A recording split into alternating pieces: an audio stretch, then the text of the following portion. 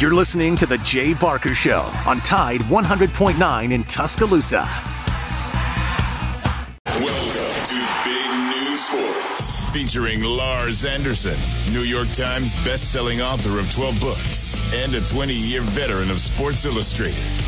Matt Coulter, a former Alabama Broadcaster of the Year and longtime media personality. And Christian Miller, a national championship-winning linebacker at Alabama who was drafted by the Carolina Panthers. Here's Lars, Matt, and Christian.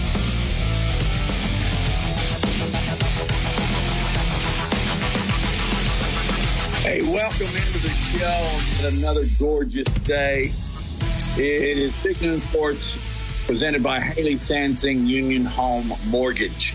You know, guys, things are changing all the time in our world of sports. At the college football level, you've got the transfer portal and NIL. I was just looking here. Deion Sanders has lost 50 players at Colorado. Just mind-boggling stuff.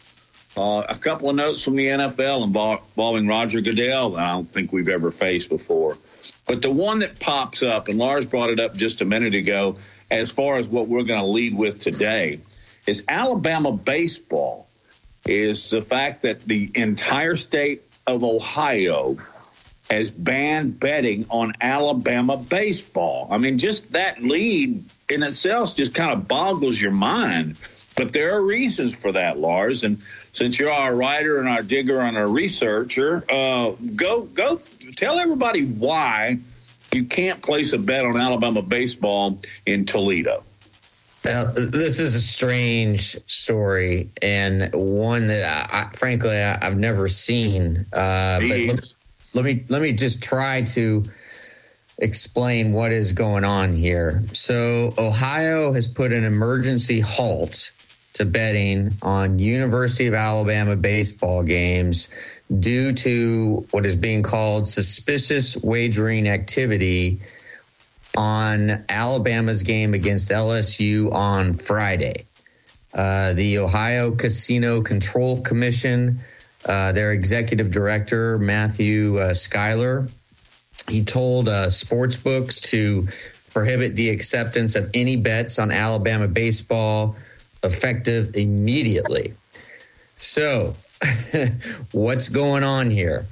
And it really has nothing to do with the fact that, you know, Ohio fans don't care for Alabama fans and vice versa. But let's get into the reason of the halt. It's all about the money, baby. The ban is in response to Alabama baseball being it's in response to a report from what's called an independent integrity monitor, though the exact monitor and details of the report have not been reported yet. But this is a monitor that's based in Las Vegas. And he alerted sports books saying that there was suspicious wagering activity involving that game on Friday night, Alabama LSU. So we still don't know exactly what had happened, but on Friday night, the Tigers were playing Alabama at home in Baton Rouge, and they were big-time favorites, minus 245 odds, and they won the game 8-6. At one point, they led the game 8-1 through the seventh inning. And then LSU went on to win the next two games of the series, too. 12-8 on Saturday and 13-11 on Sunday. They're now 35-8 on the season, and they are the top-ranked team in the country. Alabama's 30-15. So why Ohio? We don't really know, other than the fact that there is no sort of national gaming regulator. And so it's up to state by state to issue these halts, right? And Ohio is one of the newest states to legalize sports betting. And I know it was a really big deal. So just at the beginning of the year in January, online sports books went live And so I think, you know, the monitoring system in Ohio is a little more intense than in other states. So the question is, well, what the heck happened? Why is this? This seems really out of left field, and there's going to be an investigation. And the only thing that looks a little funny, and I believe, Christian, you said yesterday that you actually watched some of these games. The only thing that looks a little funny is that Alabama's starting pitcher was scratched from his start right before Friday's game because of back soreness, and that then Ohio sportsbooks weren't quick enough to change the lines. And so they probably took a lot of LSU money line bets at minus 245 instead of much higher odds. That's just a guess, but I don't know. I mean, I think this is just a story to keep monitoring. But other than that's all I got, guys. Again, it's a bit of a head scratcher, because nobody can really figure out what the reason for the ban is.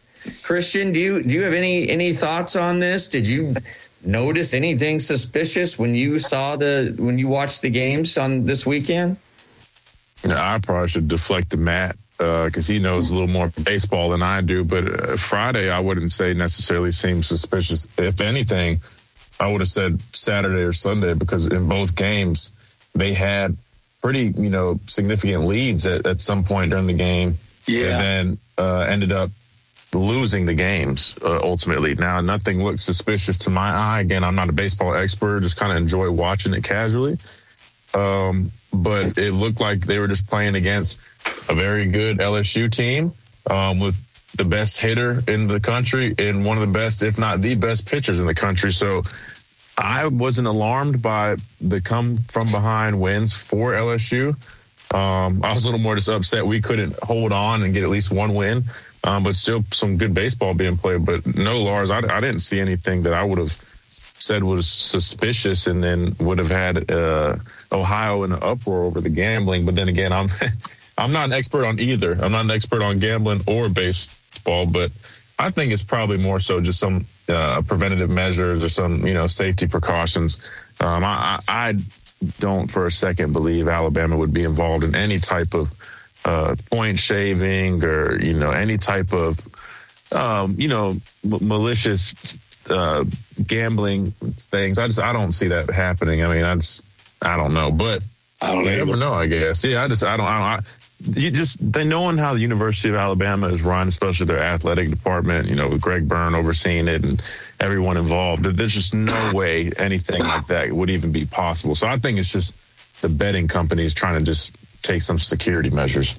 I think that Lars touched on a couple of things that I'll just ditto. He mentioned that betting was new in Ohio. That usually opens up yourself for mistakes or things to slide through the cracks. This integrity division has looked at it. I think that maybe Lars hit on it. Alabama changed starting pitchers at the last minute. A group of guys in Ohio saw it and loaded up on it. But, man, they must have really loaded up. Or maybe this was the case. Not a lot of people were laying money on that. And then suddenly people are laying $50,000 and $60,000 on a baseball game that's not even in their state.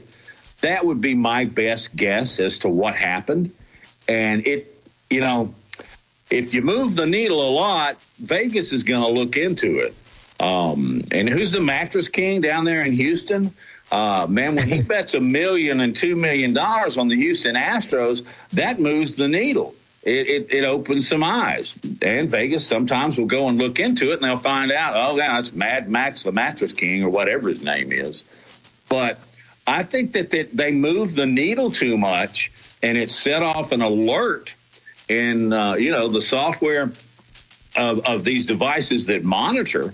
And as a result, they said, it doesn't have anything to do with the University of Alabama or LSU. I would like to say that over and over and over again. This was caused by bettors in Ohio Yes. In my opinion, Lars, that's the end of the story as far as pointing. You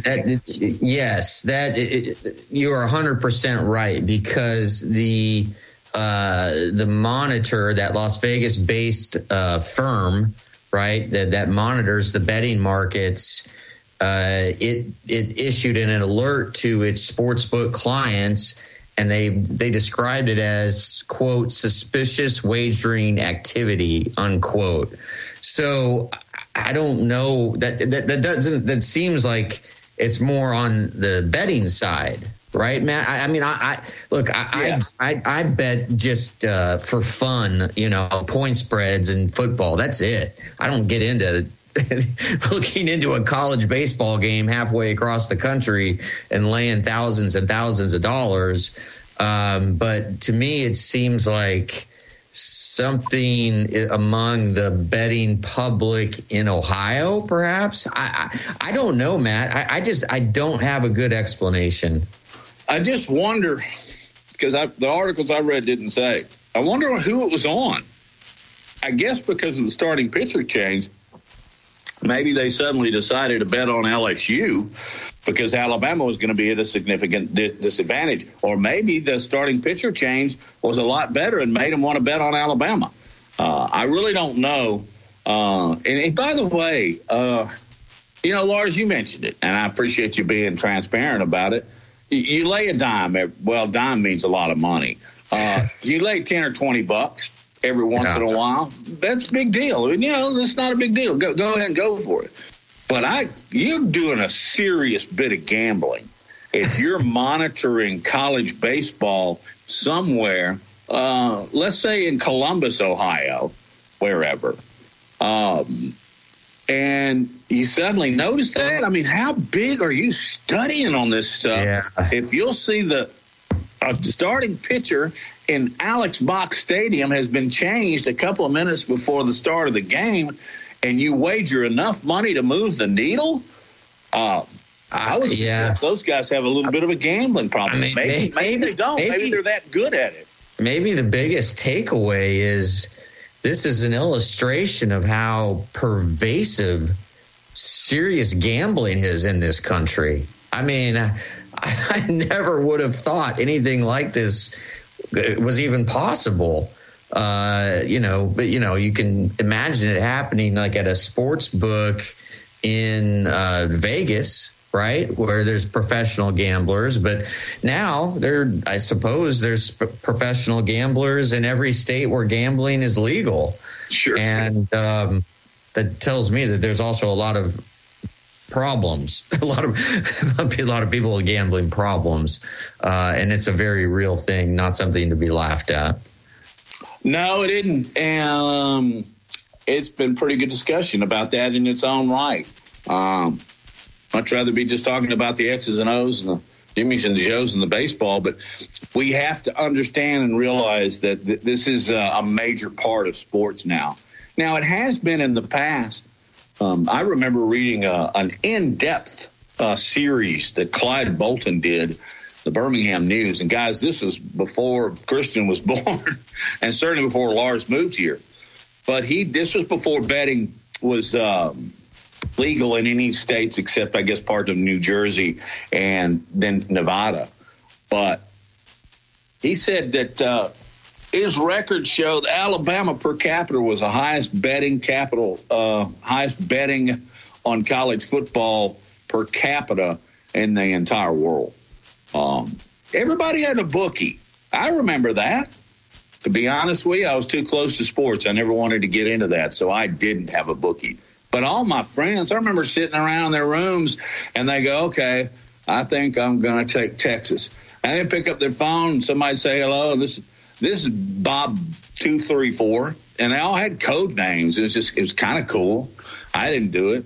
So I saw too many of my friends take it in the rear because it was they were losing a lot of money. Nobody really wins in the long run, Lars, do they? No. Unless you're very, very skilled. Yes, of course. I mean, there are some people who make a living off of gambling, And, one of the most successful poker players in the world, my buddy Armin Katayan did a book with him, and it's already being made into a movie. It's going to be, New York Times bestseller, and we need to get Armin on to talk about that. But, man, there's still just so many states across the country that it's now legal.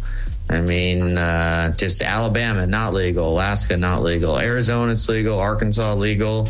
California, it's not legal. Colorado, legal. Connecticut, legal. Delaware, legal. Florida, I guess that's pretty complicated. Just goes on and on. And I do think, and I know we need to go to break, but I think eventually it will be legalized everywhere because it generates so much tax revenue for the states, and that tax revenue can be used for good things like building schools. Can't you always find a way to bet online no matter what state you're in? I don't know enough. Well, apparently.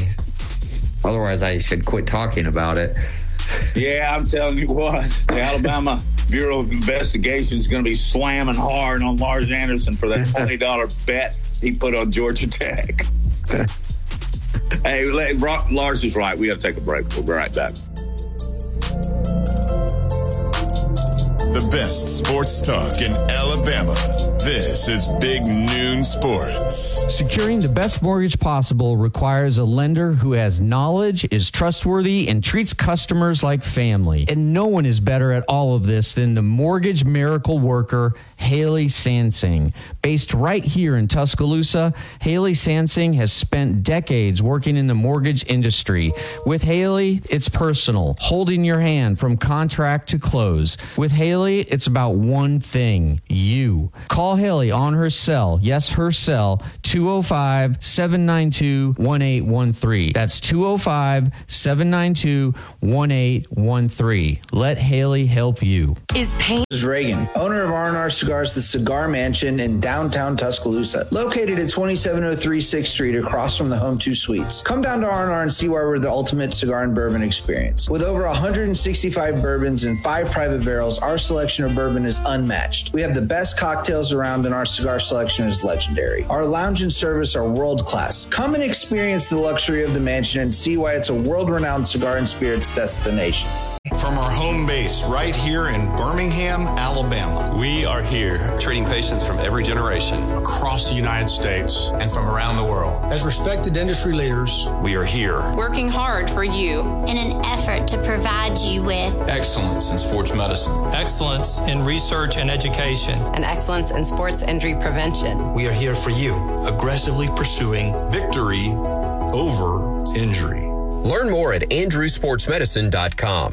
Tide 100.9 Tuscaloosa weather. A breezy afternoon with a good supply of sunshine, the high at 74. Clear and cool again tonight, below 45. More very nice weather ahead tomorrow and Thursday. Lots of sunshine both days. Highs up in the middle 70s between 73 and 76. I'm James Spann on the ABC 3340 Weather Center on Tide 100.9. It's 72 degrees in Tuscaloosa.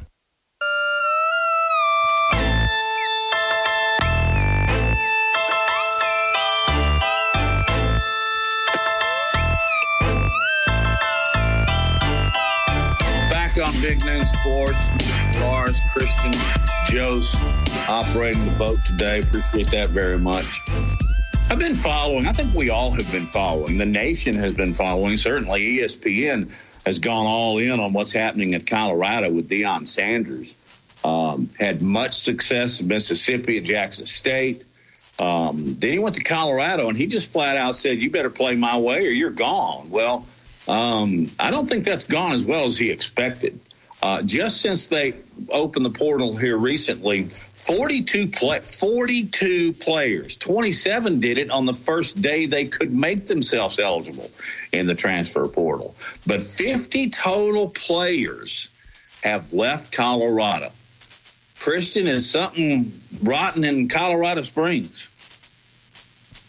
No, I think this is kind of what he knew would happen, Matt, and I guess we knew what would happen after hearing his first interview, or not even interview, just his first team meeting that they had cameras in that give us kind of an inside look and inside access of kind of what was going on with the transition to him being hired as the next head coach of Colorado.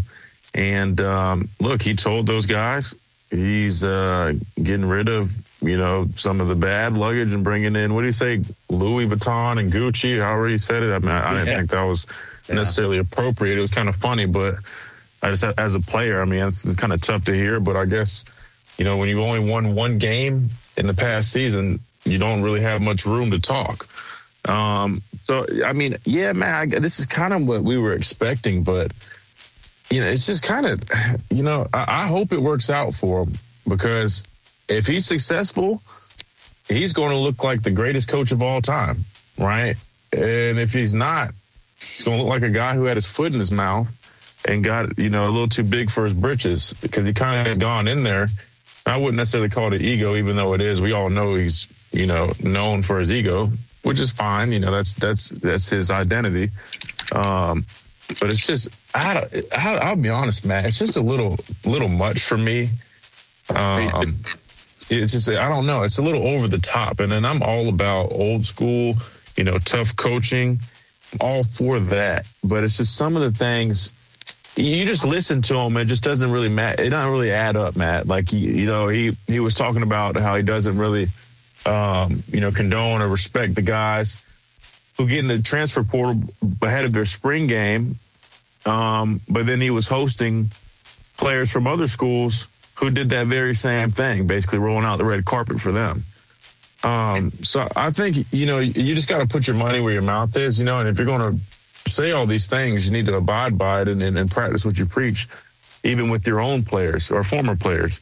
But yeah, man, I don't know. It is kind of an exodus over there right now. I'm sure he has a plan. I hope he does, because losing that many guys, I don't care if they stink or not. You need depth. That's one thing even Alabama learned. They didn't lose nearly that many guys, but they had a serious lack of depth in their bowl game, and they'd be the first ones to tell you it hurt them, even just to practice. They hardly had enough guys to practice at times. So it seems like, I will say, I have seen a lot of guys transferring to Colorado, some guys from some prominent programs, the Florida States, some other big Power 5 schools. Auburn just had one transfer today. And Alabama's had two. And Alabama guys, Auburn guys, Florida State, and then there will be more. Will it be 40-something guys? Probably not, but he might not need that many. He's on the right track, though, it seems like, getting some guys in there. But, man, Matt, you got to think, and Lars, I mean, you'd probably agree. I mean, losing 40 guys, again, it doesn't matter the caliber of player. You need guys on your team, on your roster.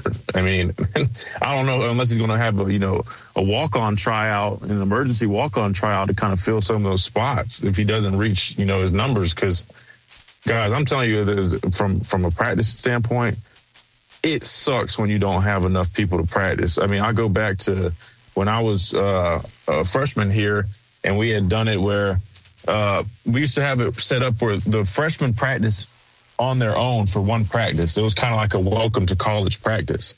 And it was only freshmen and some walk-ons.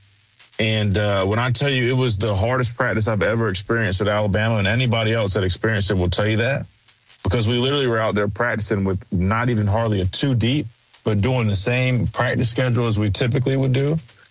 Oh my gosh, man! Like I just thinking back on it, I mean, it was terrible. I mean, like it was just rapid pace, nonstop, no subs.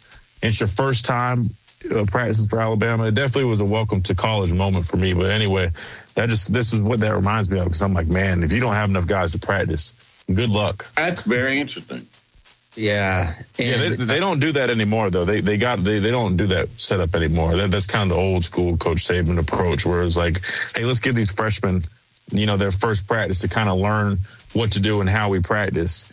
They don't do that. Everybody just starts off on the same day altogether. But if you ask any of the guys that kind of my age and older, they'll tell you, yeah, it used to be a split that first day. Oh, man. Not fun. Would you say, was there some throwing up on that first day? Oh, absolutely. Dude, throwing up, guys running and jumping in the cold tubs with all their gear on. Because you got to think, too, the vets also had to basically experience that, too. But on the flip side, they didn't have the incoming guys with them. So it was only the vets. They had a day like that. And I'll never forget, I remember seeing Denzel Duval run in as soon as practice broke. I wasn't at their practice, but I was in like the locker room getting ready to do whatever I had to do. He just ran in and just fell face first, like into the cold tub with his helmet on, his pads, cleats, everything. And I just remember the look on all of our, all the incoming freshmen, all of our faces were just in shock. Like, what the hell did we just sign up for? So, yeah, it went both ways. But, yeah, trust me, if you ask some of the older guys, they'll tell you. They all remember that very first practice. Wow. Yeah. It's a great story. It's a great story. Sometimes I think Christian, actually not sometimes, all the time, you've got a book in you. You have so many good stories from your time at Alabama. But just some raw numbers here. So since the end of spring practice at Colorado, when 40,000 fans showed up at Folsom Field in Boulder on April 15th, between then and when the spring transfer period, the portal closed on Sunday night, 43 players entered the portal. That's the equivalent of half the roster. Total 52 have entered since Deion took over 5 months ago. You look across the country, Arizona State is next with 27 players entering the portal since Kenny Dillingham was hired back in November. Then Nebraska has had 23 players enter the portal since Matt Rule was hired day after Thanksgiving. But what is happening in Colorado really is making it's the headline right across the country. And Deion, he's telling reporters, quote, "I didn't kick them out; they walked out." Unquote. I don't know. It sounds like they didn't really have much of a choice. Huh? Yeah. And even Senator Chris Murphy, a Democrat from Connecticut, on Sunday, he tweeted about Deion. He said, Sanders is in the process of firing half his team, kicking off their scholarships because they aren't performing. That's employment. And they're really, he's talking about the NCAA defending itself against a federal lawsuit from the National Labor Relations Board. It's a complicated issue. Wow. Yeah, we don't have to go into that. But you look at what Lincoln Riley did last year, right? He was hired in November of 2021, and USC had 23 players hit the portal, right? And then USC began last season with 38 new players, which again, that's almost half the roster, including 20 from the portal. And they go from a team that was relatively insignificant to a national title contender. So, and by the time Deion is done here, he could have more than 70 new players on his roster at the start of next season. It is just, we're seeing something that we've never seen before. And will this grand experiment work in Colorado? Is it fair? I mean, those are all legit questions. We'll talk more about this with Bama Central's Sports Illustrated's Chris Walsh in a minute. From T-Town to the Plains, this is Alabama's most in-depth analysis on the SEC. This is Big Noon Sports. The children's music and dance teacher who couldn't cha-cha. I was always on my feet. It was just so painful. Elisa couldn't let her students down. So she stepped up and went to the Good Feet store for personally fitted arch supports. I would work an entire day and my feet didn't hurt at the end of the day. That was when I knew, wow, these are different. But the really good part? It's good to be dancing together again. Stop by or schedule your free fitting at goodfeet.com. Securing the best mortgage possible requires a lender who has knowledge, is trustworthy, and treats customers like family. And no one is better at all of this than the mortgage miracle worker, Haley Sansing. Based right here in Tuscaloosa, Haley Sansing has spent decades working in the mortgage industry. With Haley, it's personal, holding your hand from contract to close. With Haley, it's about one thing, you. Call Haley on her cell, yes, her cell, 205-792-1813. That's 205-792-1813. Let Haley help you. A national championship team covering a national championship team. The best sports talk in the state. Tide 100.9 and streaming on the Tide 100.9 app.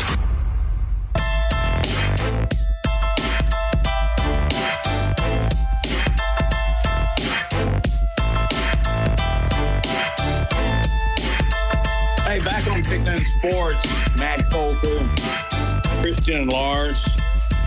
Joe Gaither's with us, and we'll be joined now. By the way, our show presented by Haley Sansing, Union Home Mortgage. We're joined now by Chris Walsh, Bama Central Sports Illustrated.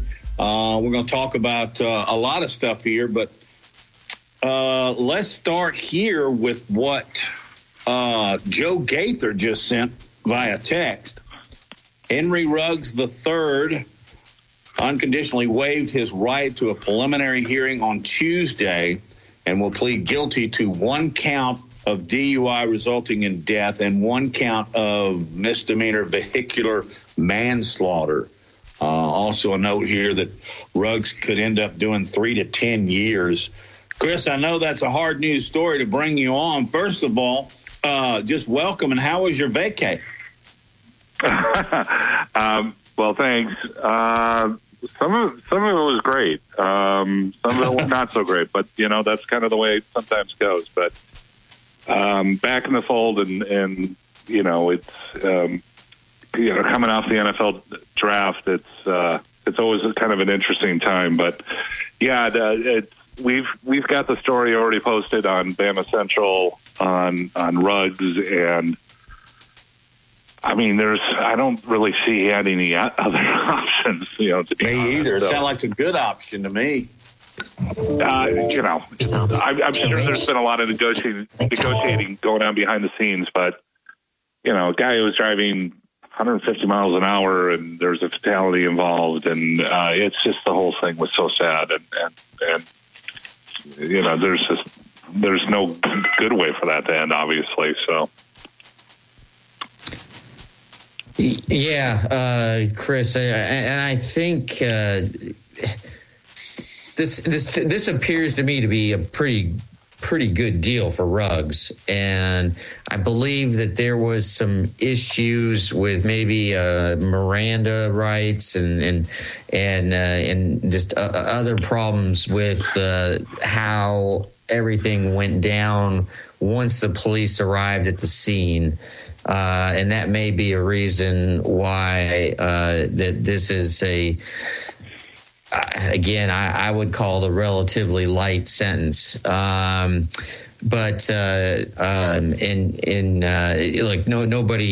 wins here. It's a sad situation. That's. There's really no more to say about that. But moving on from that tragedy is the latest really bizarre story involving Alabama baseball. And in the state of Ohio, you can no longer bet on Alabama baseball game because of suspicious betting activity. Can you give us any insight? We spent the first about 13, 14 minutes of the show trying to figure out what the heck is going on. Do you have any idea? I don't really have any more insight than anyone else does. I mean, what happened was an independent agency saw something that they deemed to be unusual. My standpoint, I've, been around SEC baseball a long time. There's a lot of unusual things that go on. So, This one is a little bit of a head scratcher until we get some more information on this. But and if I remember right, I think Alabama's starting pitcher got scratched that day because he was sick or something like that too. So LSU jumps out to a big lead. Alabama comes back, chips away and falls short, and LSU won. I kind of look at, in terms of the game, I don't really see anything much that's unusual. Granted, I wasn't watching the game, so it's hard for me to comment on that part. But if there was something unusual somewhere, I mean, I don't understand how it could possibly be. Wouldn't LSU be the school that should be looked at? I mean, that only makes sense to me. But the whole thing is just very, very bizarre, especially since it's coming from Ohio. And each state has its own rules and regulations for this stuff. So who knows? Chris, sticking with Alabama baseball, I know you said you didn't watch Friday's game, but did you get to watch any of the games Saturday or Sunday? And if so, how would you assess their performance facing number one LSU? And if you didn't get to see any of those, how would you assess their play up to this point, and where do they go from here? No, actually, I didn't see any of the series because I was out of the country. My wife had a work conference, and I got to tag along, and so that's why I wasn't really around last week. So yeah, I watched a little bit of the draft, and I watched a little bit of hockey because I was in Canada, and you kind of have to. But that's really all I saw. But the baseball team, you look at that schedule. I mean, they're coming off LSU. They got to go and play Vanderbilt right now. And they've been playing well going into that series. And I mean, that's just a really, really good team. But, they were in every game. And I don't want to say that's kind of par for the course, but it's after years of watching SEC baseball, it's, the difference between the top and the bottom is not as far, is just not far, and if you aren't a top 25 team, you're probably going to be below 500 in the SEC. Alabama is, I think, just below 500 right now, and still kind of jockeying for a position, hopefully to go to the SEC tournament at the end of the month. They're in a good spot right now, but they got to piece together a few more wins. Hey, can you hang through a break maybe for 10, 12 more minutes, please? Yeah, sure. Yeah, I wanted to get into Deion Sanders and how many players has decided to leave the Buffaloes. It's in Boulder, by the way. I screwed that up first hour. Sorry about that. Anyway, when we come back, more with Chris Walsh on Big Noon Sports. From T-Town to the Plains, this is Alabama's most in-depth analysis on the SEC. This is Big Noon Sports. Hey, this is Reagan, owner of R&R Cigars, the Cigar Mansion in downtown Tuscaloosa, located at 2703 6th Street across from the Home 2 Suites. Come down to R&R and see why we're the ultimate cigar and bourbon experience. With over 165 bourbons and 5 private barrels, our selection of bourbon is unmatched. We have the best cocktails around, and our cigar selection is legendary. Our lounge and service are world-class. Come and experience the luxury of the mansion and see why it's a world-renowned cigar and spirits destination. Work is a part of all of us. Working drives us to push beyond what we thought was imaginable and allows us to come together again for the things that really matter. That's why the Alabama Department of Labor and the Alabama Career Center system is here to help you discover bigger opportunities than ever before. Visit your local career center or alabamaworks.alabama.gov. Funding provided by the USDOL, PTA, and Federal WIOA, an Equal Opportunity Employer Program. Auxiliary aids and services available upon request. Brought to you by this station and the Alabama Broadcasters Association. Home base in Birmingham, Alabama. We are here treating patients from every generation across the United States and from around the world. We're here for the rookies and the dreamers trying to make a name for themselves. We are here for the achievers who are resilient and won't take no for an answer. We're here for the coaches, athletic trainers, and mentors who are shaping the next generation of legends. We are here for you, aggressively pursuing victory over injury. Learn more at andrewsportsmedicine.com. Tide 100.9 Tuscaloosa weather. A breezy afternoon with a good supply of sunshine, the high at 74. Clear and cool again tonight, the low 45. More very nice weather ahead tomorrow and Thursday. Lots of sunshine both days. Highs up in the middle 70s between 73 and 76. I'm James Spann on the ABC 3340 Weather Center on Tide 100.9. It's 73 degrees in Tuscaloosa.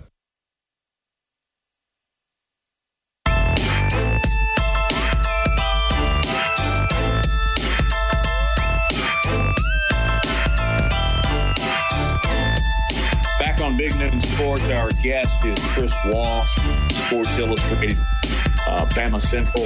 Hey, go over the numbers real quick with us, and I've got a question about Deion, but where can people follow you and Katie and your entire staff? Bama Central, like you mentioned, we're your Sports Illustrated home for all things Crimson Tide. It's Bama Central, oneword.com. It's also the same on Twitter and, a lot of social media things. But we get a lot of people on Facebook, which is something I'm still kind of trying to get used to. I don't know why. That always just kind of throws me. But anyways, thanks, though. Sure. It's well worth putting on your saved, if that's the way you... Well, I don't know. Hey, when you hear that Deion Sanders has had 52 players transfer since he's become the head coach of the Colorado Buffaloes, what are a couple things that immediately come to your mind? Why did the other 28 stay? No. I joke. I kid. My history with Deion goes back a long, long time. My first job was in Fort Myers, Florida, which is Deion's hometown. And so we were dealing with him when he was, Florida State and as a pro. And I mean, I love the fact that he went to historically black college and, sort of walk the walk and talk the talk. And granted, Deion can talk, let me tell you. But the thing that was, I quite honestly, when he went to Colorado and, they showed the video of him meeting the team, I looked at that room and I was like, 3/4 of those guys are going to be gone, right off the bat. And that's exactly what happened. And, he wants his kind of guys, and there's going to be a really high standard, which you expect with any coach at that level. So, the fact that there was a lot of turnover in general doesn't surprise me. But, Deion's, some guys are going to absolutely love playing for him, and some guys, it's just not going to be their cup of tea. And especially out west, things are a little bit different. I consider Colorado out west, but it's, Pac-12's country. They're still in the Pac-12, right? I think they are. Yes. It's hard to tell. It's like the conferences keep changing. Don't feel bad. No, I'm kind of kidding about, the way that college football is nowadays. It's like you sneeze, and like today they announced the dates for the college football playoff. After it expands, and people are kind of looking at it and they're just like, "Whoa, this is kind of messed up." But it's like, yeah, this is exactly what you asked for. So there's a lot of that going on in college football today. Anyways, so yeah, there's going to be more turnover, and I'm curious to see how it translates to the field. And Sal Sinceri's out there, and I'm sure he's one of those guys who's kind of cracking the whip for Deion, and I'm pulling for him. I hope they do well. Well, that's interesting. Why are you okay? One, do you think it will succeed? Because this is just like some grand experiment that we've never really witnessed before in college football history. I mean, Lincoln Riley did it to a much smaller degree at USC, and it worked wonders because he was able to get basically all of the best players from Oklahoma to transfer to USC, including the Heisman Trophy winner. Do you think it will work? And do you?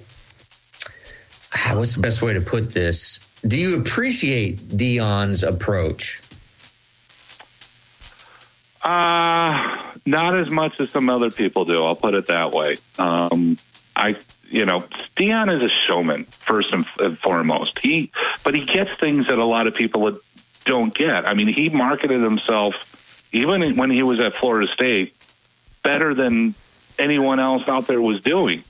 And I mean, I still go back to when he was a player in the NFL. My goodness, I mean, what an incredible talent he was. Deion didn't really tackle too many people. I remember that part of it too. And that's kind of, that's Deion. And I'll share a quick story real quick. His athletic director, he went to North Fort Myers High School, and at that time they still had a busing program. There were a lot of kids who were living in this area called Dunbar, and they were scattering them out to all the schools in the area. And so Deion grew up in Dunbar, and he played at North Fort Myers High School, which is across the river from Fort Myers. It's kind of like Tuscaloosa and Northport. It'd give you a kind of an example there. But his athletic director was Bobby Dewey, and she was feisty as anyone. And Bobby sadly got cancer. I can't remember what kind it was, but she passed away. And Deion came back and he spoke at the funeral. And I was in the front row. He was outstanding. I mean, he was so good. And it was one of the weirdest things I think I had to cover. But, there's a part of Deion that I absolutely adore and will always appreciate. But, yeah, is it going to work at Colorado? I don't know. I'm really skeptical because he's going to get some players. And if he can get enough to kind of do, like you mentioned, with USC, I think they're going to be okay. But you're talking about a conference where, like, everybody is 8-8, like every single year it seems like. And the difference between the top and the bottom is just so slight. I kind of wonder if Deion's going to have the patience to, if it doesn't go that great the first couple of years, if he's just going to say, I'm going to go do something else. Chris, sticking with college football, they released basically the schedule for the 24 and 25 seasons with the new playoff expansion dates and sites. And it shows there's going to be, 4 games with home sites, then the quarterfinals. Do you think that's the answer, this new playoff expansion system? And do you think it'll be around to stay? Do you think it'll actually work out? Or do you think the original 4-team playoff was the way to go? I personally, I'm not. The thing I don't like about the expanded playoff is that, once again, we're giving the players another game or two, and it's so much. It's the players are getting the short end of this by far. I mean, how many games you can play up to 17 games now? I mean, I'm sorry, a few years ago, it was... That's a lot for college. 10-game regular season, and then you play your bowl game, and you're done. And now we're getting into 17. Are you kidding me? So that's always been my biggest concern.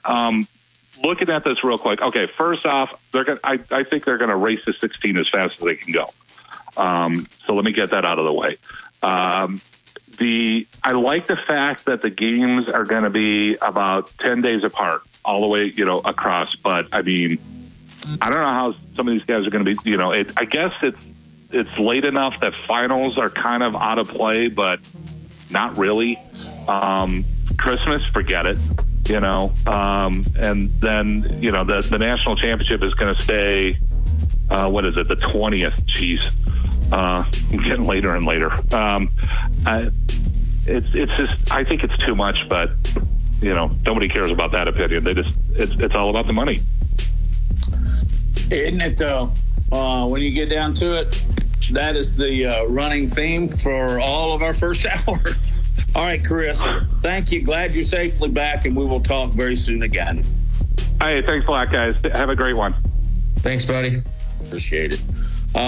Coming up next hour, 1:15, Bob Barrett, who's been on with us, I think right after the Masters, he talked about some slow play and so forth. But Jack Nicklaus has come out with a statement that made me want to talk some golf today.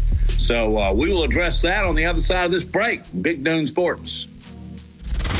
best sports talk in the state. Tide 100.9 and streaming on the Tide 100.9 app.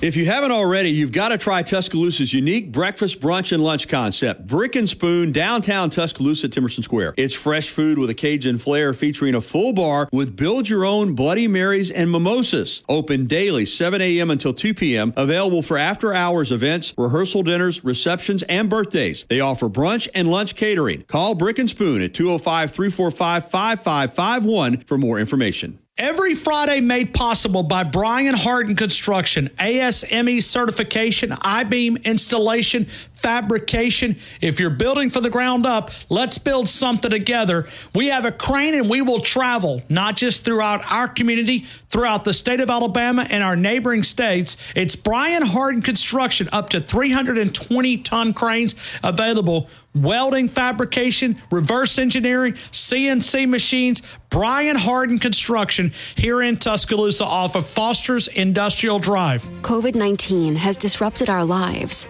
but it won't have the last word. We will. Across Alabama, thousands are getting vaccinated to protect themselves and others. Find out where you can get the COVID vaccine today at alabamaunites.com. Please get vaccinated. If you have symptoms, also get tested for COVID-19. Alabama Unites Against COVID. Sponsored by the ADPH, the ABA, and this station.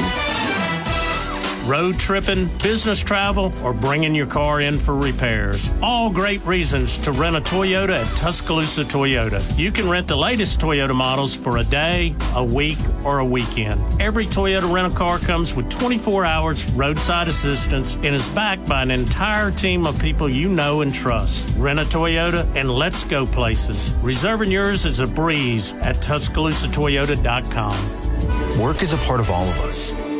Working drives us to push beyond what we thought was imaginable and allows us to come together again for the things that really matter. That's why the Alabama Department of Labor and the Alabama Career Center system is here to help you discover bigger opportunities than ever before. Visit your local career center or alabamaworks.alabama.gov. Funding provided by the USDOL, PTA, and Federal WIOA, an Equal Opportunity Employer Program. Auxiliary aids and services available upon request. Brought to you by this station and the Alabama Broadcasters Association. From our home base right here in Birmingham, Alabama. We are here treating patients from every generation. Across the United States. And from around the world. As respected industry leaders, we are here. Working hard for you. In an effort to provide you with excellence in sports medicine. Excellence in research and education. And excellence in sports injury prevention. We are here for you, aggressively pursuing victory over injury. Learn more at andrewsportsmedicine.com. You've probably seen their clothing around town on game days, but check out Christopher Mobley on the Strip. It's luxury game day apparel redefined. It's the only place in town where you can find Todd Hoops apparel. Clothing designed for the modern day entrepreneur, golf enthusiast, and athleisure fanatic. They've got Peter Millar, Fiore, Grayson, and Mizzen+Main. And if you haven't tried the Mizzen+Main dress shirts, you've got to. You can find them at 1410 University Boulevard on the Strip. Also, they've got a great e-commerce site at christophermobley.shop. So check out Christopher Mobley, luxury game day apparel redefined.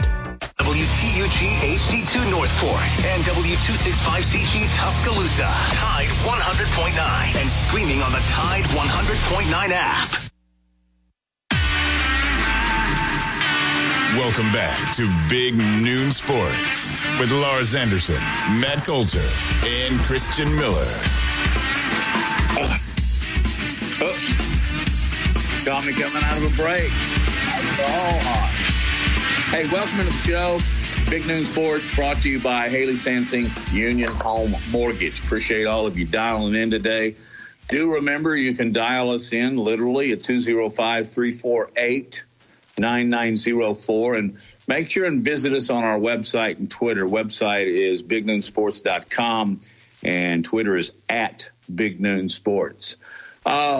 I noticed a story today, guys, where Bryce Young was going to get the number 9 with the Carolina Panthers.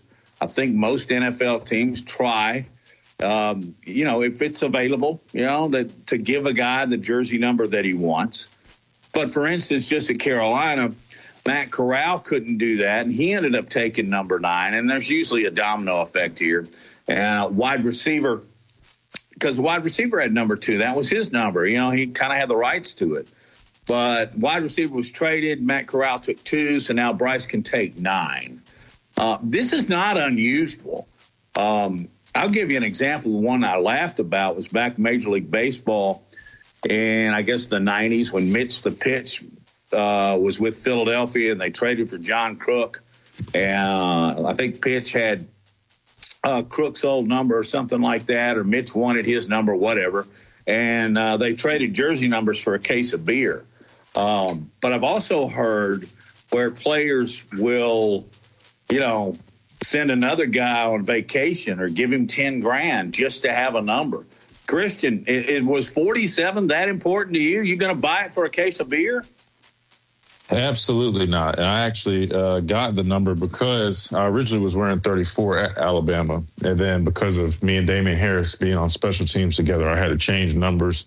I tried to get number 8, a single digit. I wore number 7 in high school. Coach Saban wasn't having it. He kind of went on a rant about he was tired of guys asking for these single digits. It didn't make sense to him. All it does is lead to more conflict with, numbers on the field at the same time. So I said, you know what, Coach, you can have it. I'll take 47. My brother wore 47 in high school. No worries. And so I came up with 47. But if there maybe, if 7 it was available or something in the NFL that really was that significant to me, I'd consider. But I'm not one of these guys paying $25K for a number. It's just not that deep to me. Yeah, you know what, Matt? There's a lot of really good stories over the years of what players are willing to do to keep a number that is special to them. I'm reminded of someone who we've just been talking about, Deion Sanders.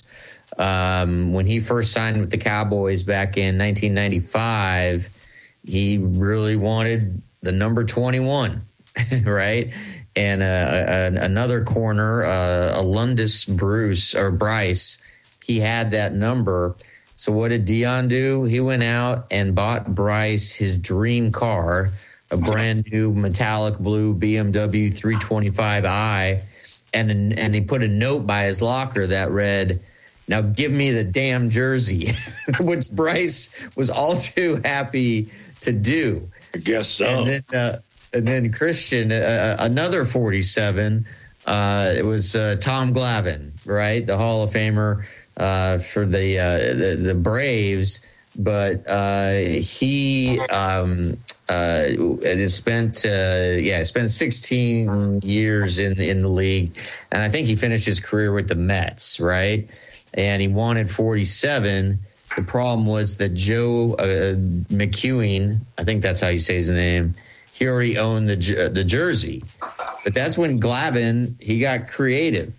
He agreed to pay. So McEwen just had a baby with his wife. And Glavine agreed to pay for a baby nursery in McEwen's home. So McEwen then happily gave up the number. There's been lawsuits over it. I mean, I think Clinton Portis ended up in the legal little kerfuffle. I don't remember. Over a jersey number? I don't remember that. Yeah, or maybe it was a fight. I can't remember it. There was at one time I wanted to do a story on all just the crazy things that guys would do to keep their jersey numbers, but yeah, it was Mitch Williams. I don't know if that's what you just said. When Mitch Williams, the wild thing, right? The pitcher, acquired from the Phillies. He wanted number 28. Who had it? John Kruk. Yeah. What did Kruk love more than anything? Beer. And so Mitch Williams gave him two cases of beer, and he got the number.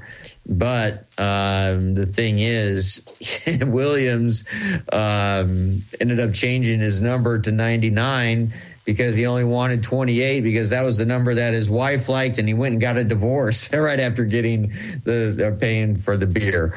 But yeah, so it was Clinton Portis. He wanted 26 when he was acquired, or when he was drafted by the Redskins, or acquired by the Redskins, and he offered another player $40,000.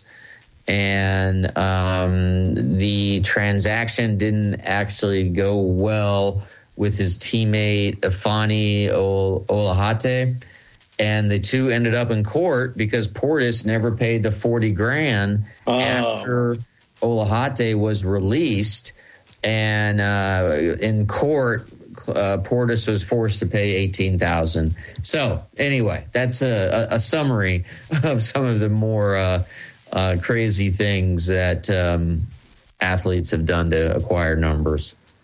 Well, I'll say real quick, I don't think Bryce had to pay because Matt Corral, he wore number 2 in college at Ole Miss. 2 had opened up because DJ Moore, the receiver, star wide receiver that was traded to Chicago, he's no longer on the team. So it actually probably worked out for the both of them. So Matt Corral received 2 for Carolina, which was his number, which I'm sure he wanted all along. He just had to take 9 because it was taken.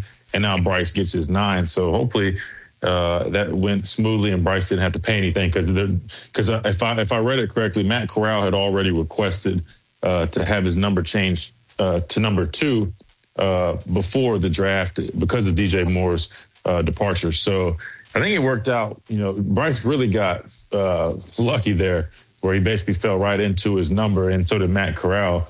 But yeah, I've heard of guys in the league definitely paying a lot of money. Now, going to court, I did not know that, Lars, and I actually grew up a Clinton Portis fan.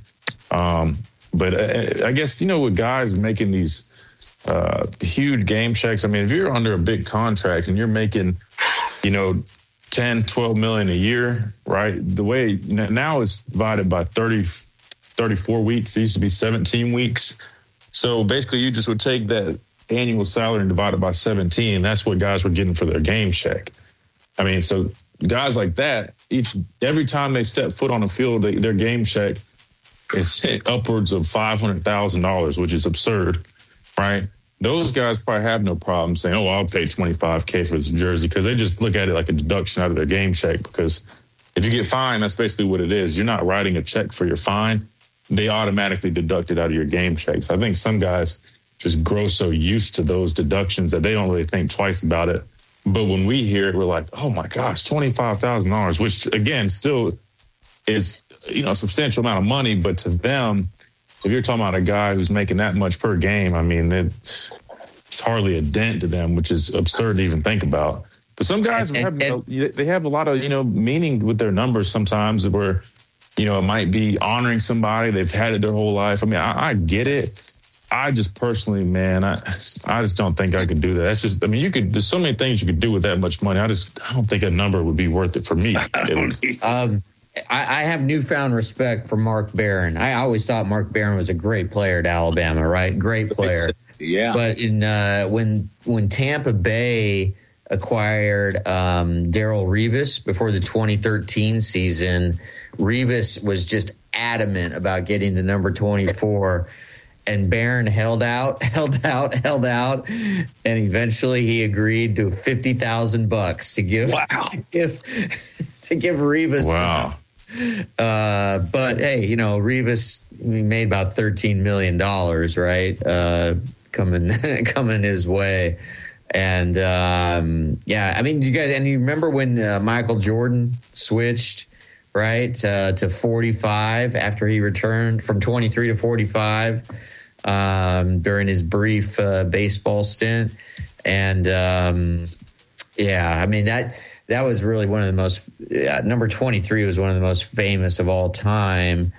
And Jordan thought that wearing the same digits he did during his brief baseball career, and that was 45, would work. But when he came back to the league, the NBA actually fined him for switching to 45, fined him $100,000. That's not why he went back to 23. I think he went back to 23 because they ended up losing in the playoffs, if I remember correctly, when he was wearing 45, and then thought it was bad luck, and so switched to 23. All right. How about that for a numbers dive? Pretty interesting stuff. I wanted to talk some golf, and we're going to do that on the other side of the break with our friend Bob Barrett, who's involved in several golf ventures in the state of Alabama and the Panhandle as well. But most notably, the slow play using a restricted flight golf ball and a couple other topics we want to bring up with Bob. And we'll do that on the other side of the break. You're listening to Big Noon Sports. More Big Noon Sports coming up. Securing the best mortgage possible requires a lender who has knowledge, is trustworthy, and treats customers like family. And no one is better at all of this than the mortgage miracle worker, Haley Sansing. Based right here in Tuscaloosa, Haley Sansing has spent decades working in the mortgage industry. With Haley, it's personal, holding your hand from contract to close. With Haley, it's about one thing, you. Call Haley on her cell, yes, her cell, 205-792-1813. That's 205-792-1813. Let Haley help you. Hey, this is Reagan, owner of R&R Cigars, the Cigar Mansion in downtown Tuscaloosa, located at 2703 6th Street across from the Home 2 Suites. Come down to R&R and see why we're the ultimate cigar and bourbon experience. With over 165 bourbons and 5 private barrels, our selection of bourbon is unmatched. We have the best cocktails around, and our cigar selection is legendary. Our lounge and service are world-class. Come and experience the luxury of the mansion and see why it's a world-renowned cigar and spirits destination.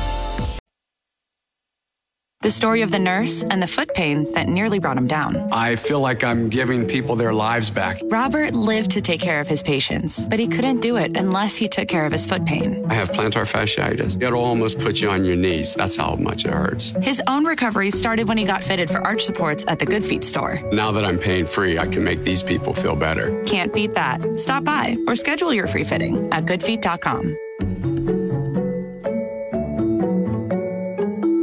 Tide 100.9 Tuscaloosa weather. A breezy afternoon with a good supply of sunshine, the high at 74.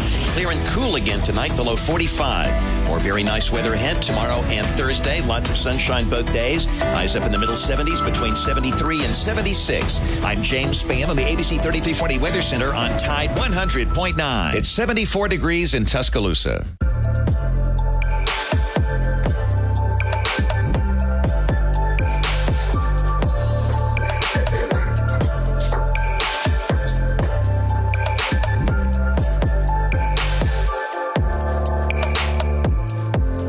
Back on Big Noon Sports, Matt, Lars, Christian. We're joined now by our favorite golf guy, that's Bob Barrett.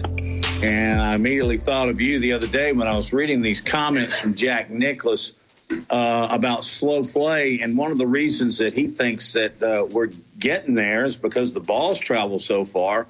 Then the courses get longer.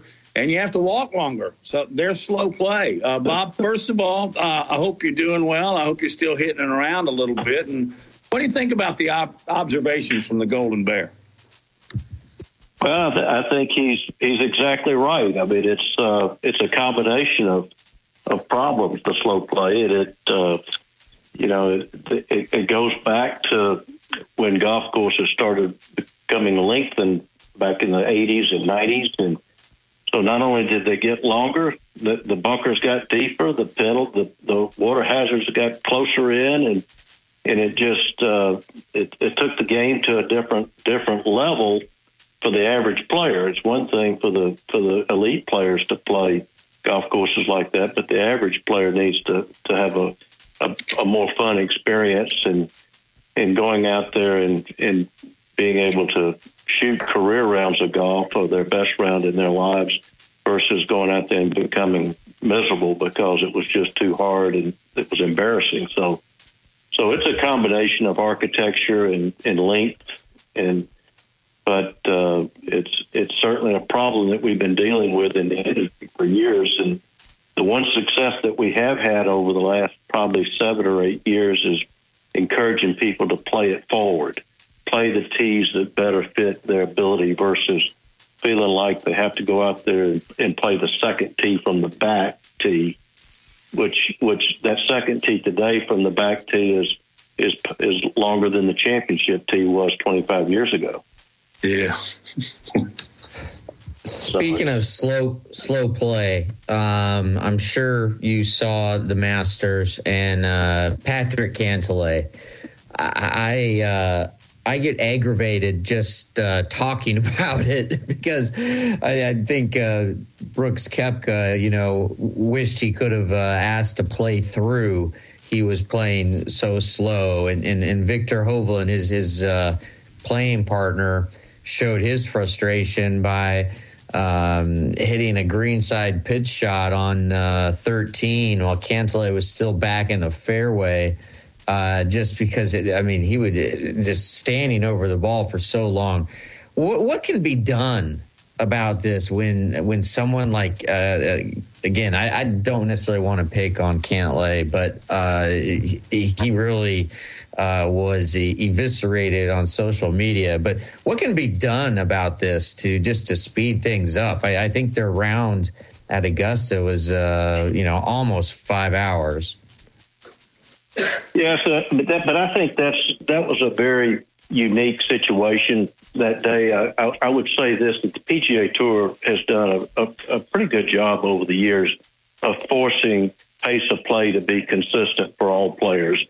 And I don't understand what happened that day. I mean, you could certainly tell Cantlay was very deliberate in playing slow. The question is, how far behind the group in front of him were they? And I never really fully understood were they a half a hole behind or a hole and a half behind, whatever that was. But the officials at the tournament that day should have been clocking them and giving them warnings or what have you to make sure they've got to get back within the pace of play. It was a horrible situation that day, but it did take longer for everybody. The conditions were very difficult from a weather standpoint over there, and that typically slows play down a little bit. But overall, the PGA Tour's done a good job with pace of play. I think the restricted flight ball would help in many regards. But Bob, do you think that would also mean the everyday hacker would play the same ball, or would they play the one they're using now? Oh, no question. They play the one they're using now. They're not going to give up something that can help them, maybe hit it further. I think what would really happen, Matt, is that they would play a Titleist. They'd still play their own same branded ball, but it's just going to be a competition ball, and it's the whole intention is to have that ball in play for the elite golfer, and that's all the tour, the professional players as well as the top amateur players, whether it's the U.S. amateur. I think probably all collegiate golf would probably establish that as. It becomes a local rule, by the way. It's not something you have to do. It's going to be a local rule for those events. But I think from a branding standpoint, the manufacturers will still have other balls that they'll brand that this ball can go further than a competitor's ball or what have you. And it's something I wish that had been done back in the 90s, and we wouldn't have had to build these golf courses to the lengths that we've built them to for just such a small percentage of players. Great point. Bob, you've had such a legendary career, a native of Augusta, Georgia, and being an assistant golf pro at Augusta National, and then manager and director at Shoal, and on, and founder of Honors Golf. When you look back on your career, what sticks out to you? Is there something that you're most proud of? I will tell you, it's the redevelopment of Highland Park here in Birmingham. Yeah, this Highland Park is the Charlie Boswell course, which it was named Charlie Boswell later in the 70s. But That golf course was built in 1903, the first golf course ever in the state. And, you know, it was dormant when I got involved and went to the city and put together the arrangement for us to invest money and bring it back to life. That golf course is 5,900 yards versus some of these other courses that are around the country that are almost 8,000 yards. I would tell you today, I get more comment and more compliments about Highland Park than anything I've ever done in my career. And the reason being, it's unique. It's right in the core of the city. The views that you have, although it's a short golf course, it has an incredible character, and people have fun. Golf needs to be fun, and the architecture of golf in the last 25 years made it too hard. They weren't having fun. But I have more people. It's been great for beginners, introducing people to the game, and even the great players who play the game. We have a number of tour players that live in Birmingham that take lessons out at Greystone from Blackburn, and they come to Highland Park to play golf. You'd be surprised how many come out there and have just to play golf. So it's just been it's a unique golf course that we try to keep it in great condition. But people go have their first hole in one. Some people drove the first par 4 green in their life. Some people had their career round, and it goes on and on. So it's of everything I've developed, and I've built over 20. Part of developing 27, 28 golf courses, but that one, Bobby Jones won 2 amateur golf tournaments there back in his early career. We had the Tiger Woods Foundation inner city youth clinic out there that was spectacular, and Golf Magazine recently ranked Highland Park in the top 30 in America for municipal golf courses. So it's. That's a little long-winded about. I agree. I love this because it's one of my favorite courses in the country, frankly, and I play it all the time. And my son, who is 7 years old, took his first lessons there. And has just loves going out. We go to the driving range there. We played a few holes there, and I love that drivable par 4. Even I can get it there every once in a while. But just before I could go on and on about how much I love that course, especially when you are at the high point and you can see you have a vista of downtown Birmingham. Absolutely beautiful. What went into the sort of rebirth of that course, and how was it that you sort of put it back together? Well, the golf course had been operated for years through a different there was a different group that had the contract to operate it, and the conditions just got so poorly that they just closed it down, and it was dormant for roughly 3 years. And the city of Birmingham, then Park and Rec, started putting out RFPs for people that would come in and take it over. And everyone really came in and said, "Hey, we'll do it, but we need you, the city, the Park and Rec, to put the money up." And it was going nowhere. And so eventually I got with a partner from Torchmark, and we approached the city and said, "Okay, if we'll consider doing this if we can get the rights to control this property for a long enough period of time to recoup our investment." But so we agreed to put the money up and did the full redevelopment.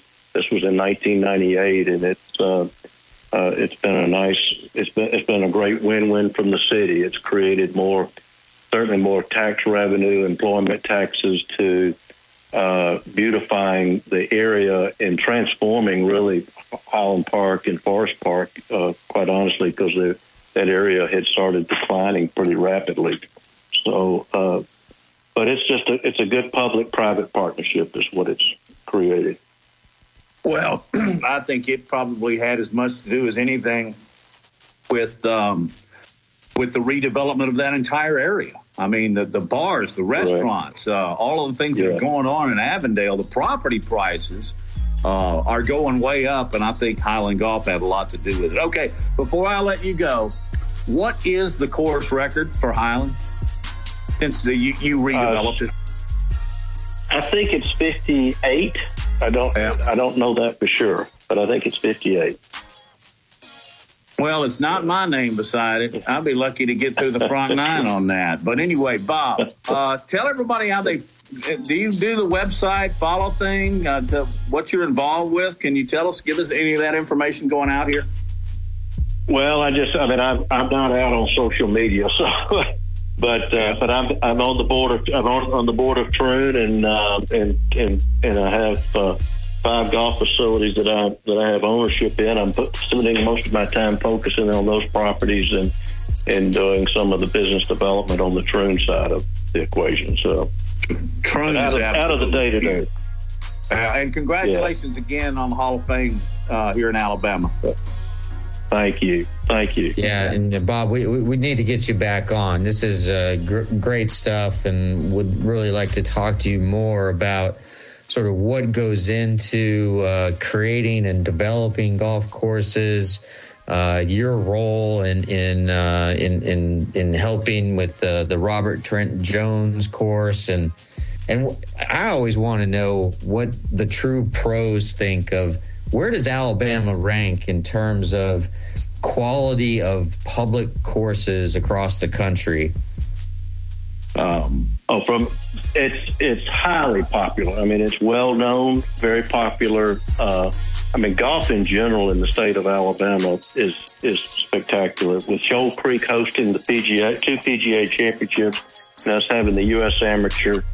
We've got the Regions event coming up next week, so the state is nationally known for its golf and at all levels, private to daily fee, and it's the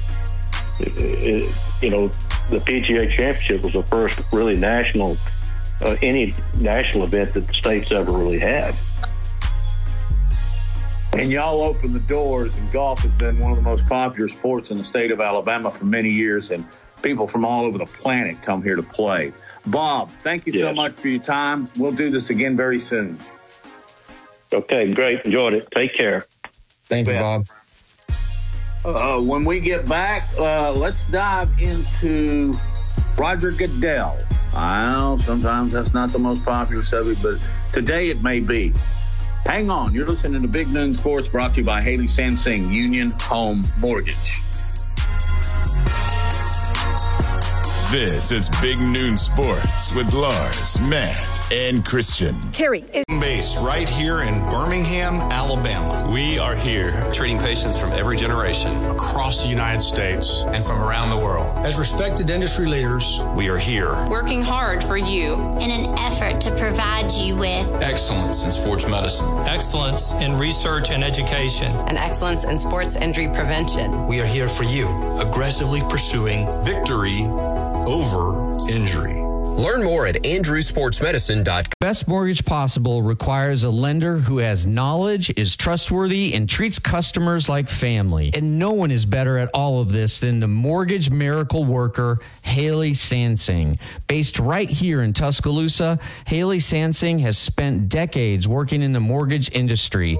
With Haley, it's personal, holding your hand from contract to close. With Haley, it's about one thing, you. Call Haley on her cell. Yes, her cell, 205-792-1813. That's 205-792-1813. Let Haley help you. Right. They should take care of their guys, whether you played 1 snap or 1,000 snaps or 1,000,000 snaps. There's a lot of stuff that goes into that and those perspectives from a lot of guys, but that was really long-winded, but there's just a lot of angles to look at it, Lars, and I'll be honest, from a business side, it's hard for me to really comment on it because, again, the NFL is doing just fine, making a lot of money. Clearly, he was making $60 million a year. But from the players' side, there definitely is a lot of things that we do feel should be, handled differently. And then, maybe one day that will happen. But obviously, whoever's in charge of hiring them is pretty okay with what he's doing because he, is continuously making more and more money. And I'll say this real quick. Goodell is 64 years old. Pete Rozelle stepped down from the job when he was 63. Paul Tagliabue walked away when he was 65. Obviously, Goodell, you just look at him, you can tell he's a fitness fanatic. And he is going to, sign an extension here. But a name to keep in mind for who is the possible successor to Goodell, I think, is Troy Vincent, who works in the league office, former first-round pick of the Philadelphia Eagles. And I know a lot of players just absolutely feel like Vincent has sold out, sold his soul to go work for Goodell, who Joe Gaither correctly pointed out. Goodell works for the owners, not the players. And there are, Christian, a host of issues that it feels like it's just not fair for the players. Like, I think the players need to be taken better care of than they are. I don't think there should be, if you play in the league for 1 year, you should be able to have health insurance, I think, at least for maybe 10. I don't know what the number would be, but I think the league owes a responsibility to make sure that their guys are taken care of. And I just absolutely that hasn't happened. I think you have to play 3 years and 4 games or something like that. Christian can update us on that. Right now, we got to get the break on Big Noon Sports. This is the Big Noon Sports Network.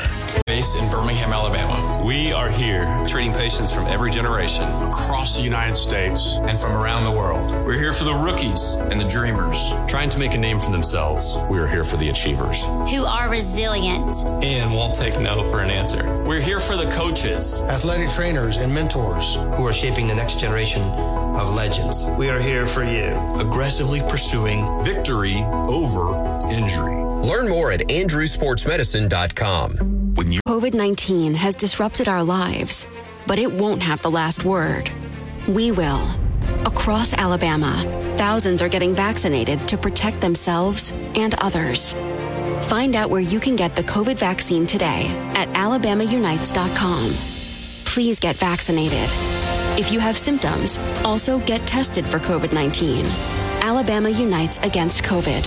Sponsored by the ADPH, the ABA, and this station. You've probably seen their clothing around town on game days, but check out Christopher Mobley on the Strip. It's luxury game day apparel redefined. It's the only place in town where you can find Todd Hoops apparel. Clothing designed for the modern day entrepreneur, golf enthusiast, and athleisure fanatic. They've got Peter Millar, Fiore, Grayson, and Mizzen+Main. And if you haven't tried the Mizzen+Main dress shirts, you've got to. You can find them at 1410 University Boulevard on the Strip. Also, they've got a great e-commerce site at ChristopherMobley.shop. So check out Christopher Mobley, luxury game day apparel redefined.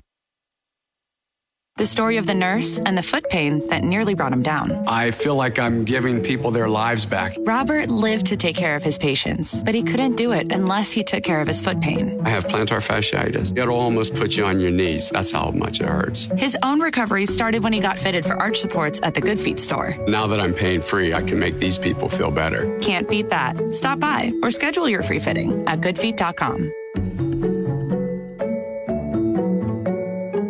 My caretaker was very rough with me. I thought they did it because I wasn't moving fast enough. Elder abuse is a crime, and together we can stop it. If you or someone you know has been abused, neglected, or exploited, call the Adult Abuse Hotline at 1-800-458-7214. That's 1-800-458-7214. Sponsored by the Alabama Department of Human Resources, the Department of Justice, ADECA grant number 18VA-VS050, the ABA, and this station. Tide 100.9 Tuscaloosa weather. A breezy afternoon with a good supply of sunshine, the high at 74. Clear and cool again tonight, below 45.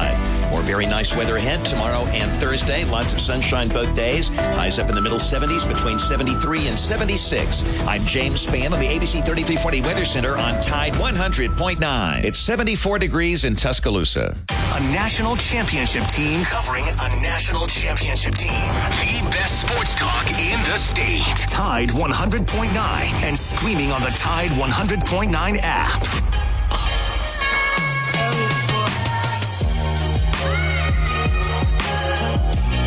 Hey, we're going to tackle this topic as we go out, probably expand and go into more detail tomorrow. But 2024 and 2025 college football playoff schedule has been released. One thing I think we all thought they were going to do, and I think it's a grand idea, is to have the first round at home stadiums. They're planning on doing that December 20th of 24, which is Friday. They'll have one game, and then the following day they'll have three. Then they'll divide up the major bowls over the quarterfinals, semifinals, and championship and play to where you will get the new version of the college football championship. So that's where they are now. Just to kind of hit the tip of the iceberg here, y'all love having first rounds at home, or do you? Absolutely. Christian? Well, in the NFL, yeah, you definitely would. I mean, college this is all new, but yeah, you do. I'll be honest, guys. I think I have to see more of how it breaks down. But is it, if I remember correctly, is it the top four teams, they'll have a bye week during those playing games? Is that right? Yeah, they'll play like 12 versus 5 and 11 versus what would be 6.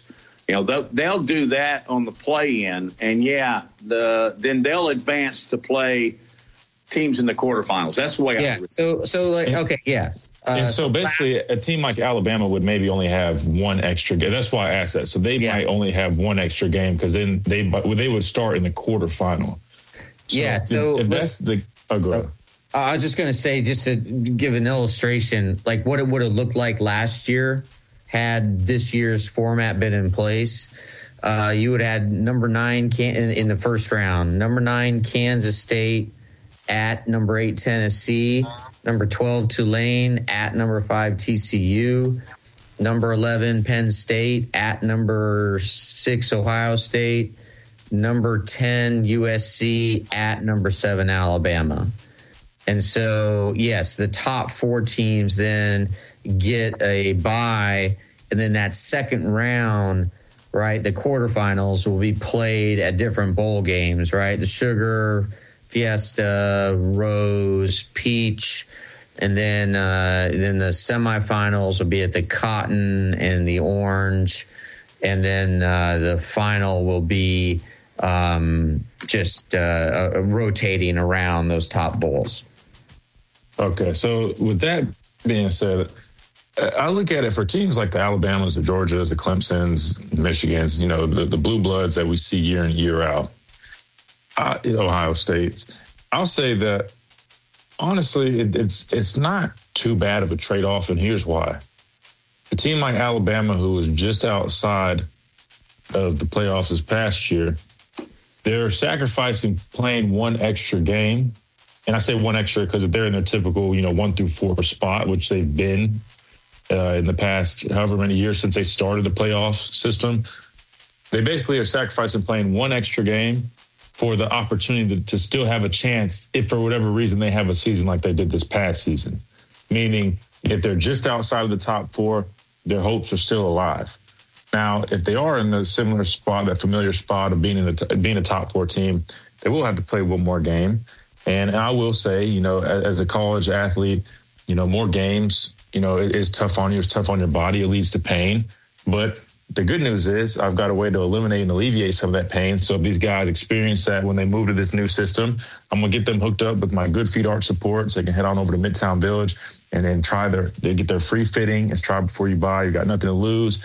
Or you can go to goodfeet.com and schedule an appointment to alleviate and eliminate all types of pains. Again, that's Good Feet, improving the quality of people's lives 2 feet at a time. But now, on a serious note, guys, I really do feel that it's really not a bad system, and I'm kind of excited for it. Even though I experienced a traditional playoff system, I think it is kind of cool to see some of these other teams have an opportunity to show that they do belong, to showcase that they might have been overlooked, right? And again, the top 4 teams are paying an expense of an extra game. But at the end of the day, we all know this is about business. It's about making money. And all this is going to do is generate more revenue to the schools, to the communities, the states that are hosting these things. And it's also another opportunity for guys to go out there and get good exposure and put some good tape out there against other good teams. So I think there's some benefits to it. Obviously some downsides, but I see a lot of benefits from it. I'm looking forward to it. And I do think, Matt, that in 2026, that's as soon as the deal between the college football playoff and ESPN runs out, and what's happening now is just a sort of like an adjustment to the original 12-year contract. So in 2026, I think they are going to go to 16 as fast as they can, right? So I believe that is going to be the magic number moving forward, Matt. Well, I worry about player safety when you start playing the same number of games the NFL teams are. So we can get into that, Christian, tomorrow as we wrap up golf week. What another beauty. Let's go play golf with Bob Barrett. You've been listening to Big Noon Sports, presented by Haley Sansing, Union Home Mortgage.